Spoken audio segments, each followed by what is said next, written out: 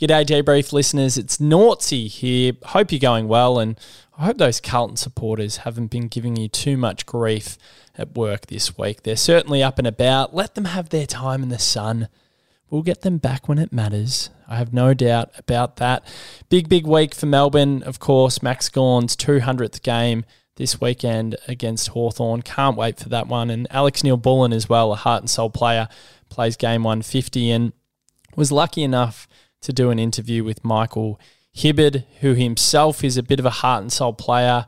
He's certainly tough and uncompromising. He goes out there and he absolutely gives his all, and he's a great fella, and he was very open and very honest throughout the chat, and we touched on quite a few things. Fatherhood, we touched on the loss on the weekend and how the boys were feeling. We spoke about Max as well. I'm going to play some tape for you guys and give you a bit of a teaser of what he had to say about Max Gawn. And we also spoke about a few of the unheralded heroes in Judd McVie and Trent Rivers, who he's got massive raps on, and there was heaps of other stuff. So if you want to listen to that, then the full 30-minute version will be available on Debrief Premium. I'll roll the tape for about 6 or 7 minutes of that interview and give everyone else some publicly available and free content. But as you know, this is a way of supporting the Debrief. We certainly only make ends meet, and all of that money that we do make goes into the studio costs at Castaway in Collingwood,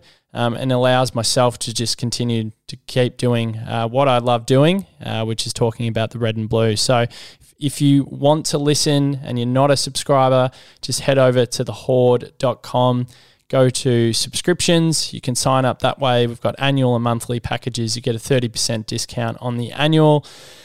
If you're on Instagram, you just go to the bio and it's there. You go through the steps, you sign up, you support the show, and we really bloody do appreciate it. And there's a lot of great content on that feed that you can't get on the free feed, including premiership content with the likes of Paul Roos, Peter Jackson, Todd Viney. So there's a stack of awesome evergreen content on there that you can listen to. And as I said, it never gets lost on us how much we appreciate the support of all the people that have signed up to Debrief Premium.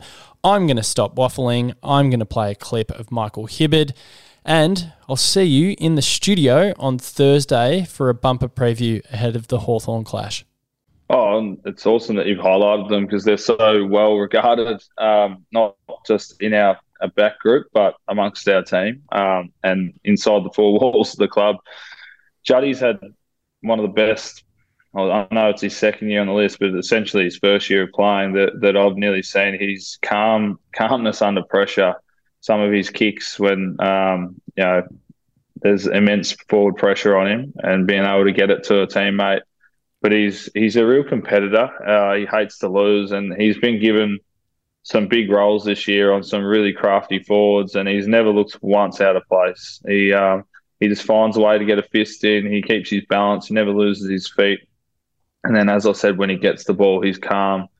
He never looks overawed by the occasion. Doesn't matter if it's in front of 90,000 or he's playing on the best forwards. He's just played his role to such a high level all year, and I can't speak his praises any higher. He's come a long way in a year, and he had such a good pre-season. It set him up for the year that he's had, and he's such a smooth mover. And to Trent, it's kind of been coming for a few years now. He's showed glimpses, and he'll be the first one to admit over his first 3 years his form was really good. And then he'd have an off game, but he's been arguably our best back all year. And I saw a stat the other day. He's been the best kick over the last 6-7 weeks in the AFL, and he really adds a lot of offense to our game. He's really good one-on-one. He's marking, he's intercepting strong, but when we're in slow play, we want to get some speed on the ball. Trent is generally the one that actually gets some speed on the ball and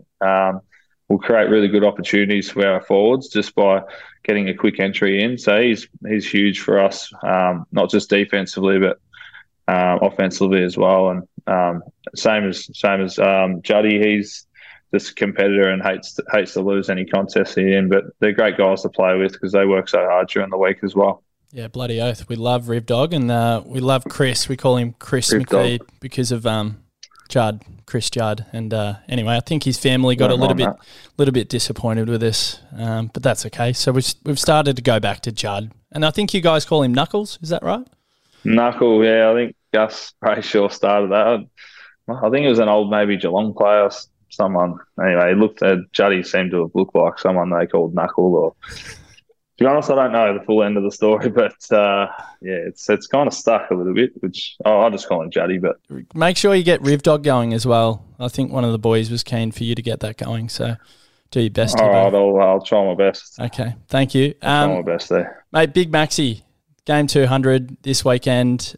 I run out of things to say about him, and being a die-hard, devout Melbourne supporter my whole entire life, 4th or 5th generation, I mean, I've been through the ringer as a supporter. People are going to get annoyed at me for saying this, but I was there when we lost by 186 points down at the Cattery. I've seen it all, and I don't think I've seen a player that's had a bigger influence on the football club than Max. I believe he's the most influential player, the one that's been able to turn it around and take us out of the darkness and, into the light now with a premiership that you experienced in 2021 and then right in the thick of it again this year and hopefully for the next few years. But how do you sum him up? Like, it's hard. Like, I sit there and you can wax lyrical about the big man all day, Hibbo, but like I struggle to actually put it into words, and maybe there aren't enough words to describe what Max means to Melbourne. Well, you're right. There's not, but his resume in itself of what he's done on field is as good as I've seen. Obviously, he's a premiership captain, 7-time All Australian, whatever, and he's when he plays well, we play well. But it's the culture shift that he's probably led over the last 6 years, even before he was captain. There's little things he's done to shape a positive culture and a hard-working culture around the Melbourne Football Club, and there's no secret sauce. It's when it comes to being a good team, you need good culture, and you need players that will train hard and work hard. And he's a captain. He's unique in the way he doesn't. He's unique the way he goes about his captaincy. He's so likable. He's everyone's mate, but he knows when to pull people up, and he knows what's right and what's wrong. And he's just he's a good guy. But it's the things he does away from the club too. We had a lady come in about the breast cancer awareness this week, and she had a bit of a Q&A at the front, but she said, I just want to thank Max. He wouldn't remember, but he sent a video during her dark times to her, when she was going through breast cancer and her chemo, and Max sent her a video, and something so small to Max meant so much to her, and that's stuff that Max has been doing for so long that people don't see, and some people do, some people don't, but he goes out of his way to try put smiles on people's faces, whether it's his teammates, their family members, or just someone in the public. He's never too big for his own shoes. He doesn't think he's too good for anyone.